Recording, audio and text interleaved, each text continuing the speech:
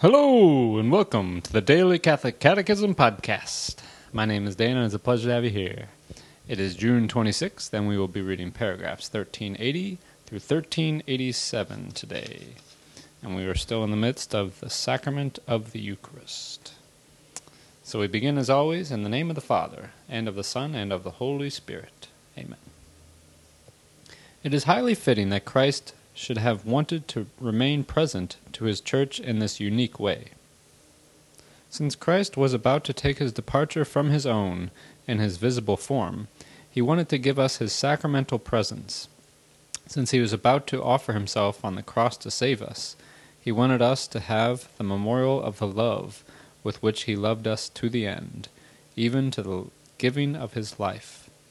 In his Eucharistic presence he remains mysteriously in our midst, as the one who loved us and gave himself up for us. And he remains under signs that express and communicate this love. The Church and the world have a great need for Eucharistic worship. Jesus awaits us in the sacrament of love. Let us not refuse the time to go to meet him in adoration, in contemplation full of faith, and open to making amends for the serious offenses and crimes of the world. Let our adoration never cease. That in this sacrament are the true body of Christ and his true blood is something that cannot be apprehended by the senses, says St. Thomas, but only by faith, which relies on divine authority.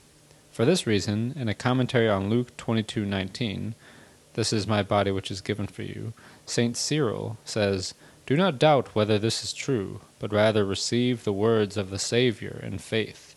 For since he is the truth, he cannot lie. Godhead here in hiding, whom I adore, masked by these bare shadows, shape and nothing more.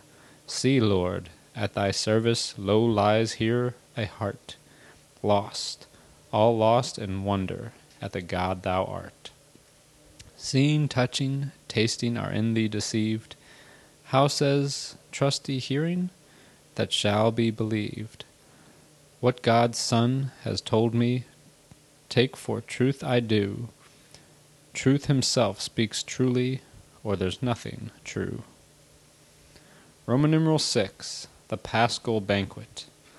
The Mass is at the same time, and inseparably, the sacrificial memorial in which the sacrifice of the cross is perpetuated, and the sacred banquet of communion with the Lord's body and blood. But the celebration of the Eucharistic sacrifice is wholly directed toward the intimate union of the faithful with Christ through communion. To receive communion is to receive Christ himself, who has offered himself for us. The altar, around which the Church is gathered in the celebration of the Eucharist, represents the two aspects of the same mystery, the altar of the sacrifice and the table of the Lord. This is all the more so since the Christian altar is the symbol of Christ himself, present in the midst of the assembly of his faithful, both as the victim offered for our reconciliation and as food from heaven, who is giving himself to us. For what is the altar of Christ, if not the image of the body of Christ, says St. Ambrose. He says elsewhere, the altar represents the body of Christ, and the body of Christ is on the altar. The liturgy expresses this unity of sacrifice and communion in many prayers. Thus the Roman Church prays in its anaphora, "We entreat you, Almighty God, that by the hands of your holy angel this offering may be borne to your altar in heaven, in the sight of your divine majesty, so that as we receive in communion at this altar the most holy body and blood of your Son, we may be filled with every heavenly blessing and grace. Take this and eat it, all of you." Communion. The Lord addresses an invitation to us, urging us to receive him in the sacrament of the Eucharist.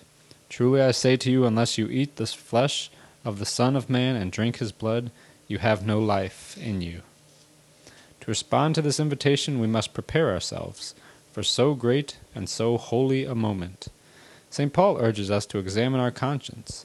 Whoever, therefore, eats the bread or drinks the cup, of the Lord in an unworthy manner will be guilty of profaning the body and blood of the Lord.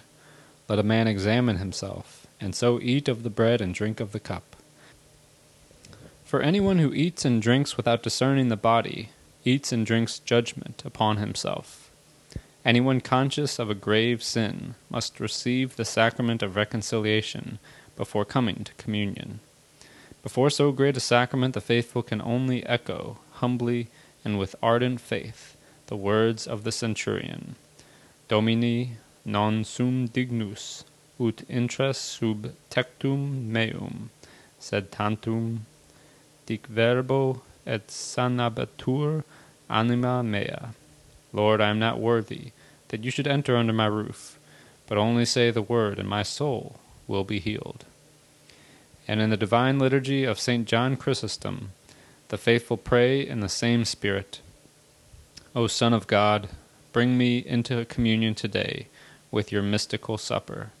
I shall not tell your enemies the secret, nor kiss you with Judas's kiss, but like the good thief I cry, Jesus, remember me when you come into your kingdom. To prepare for worthy reception of this sacrament, the faithful should observe the fast required in their church.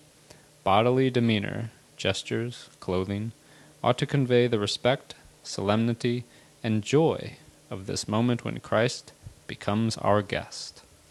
Thus ends our reading today from the Catechism of the Catholic Church.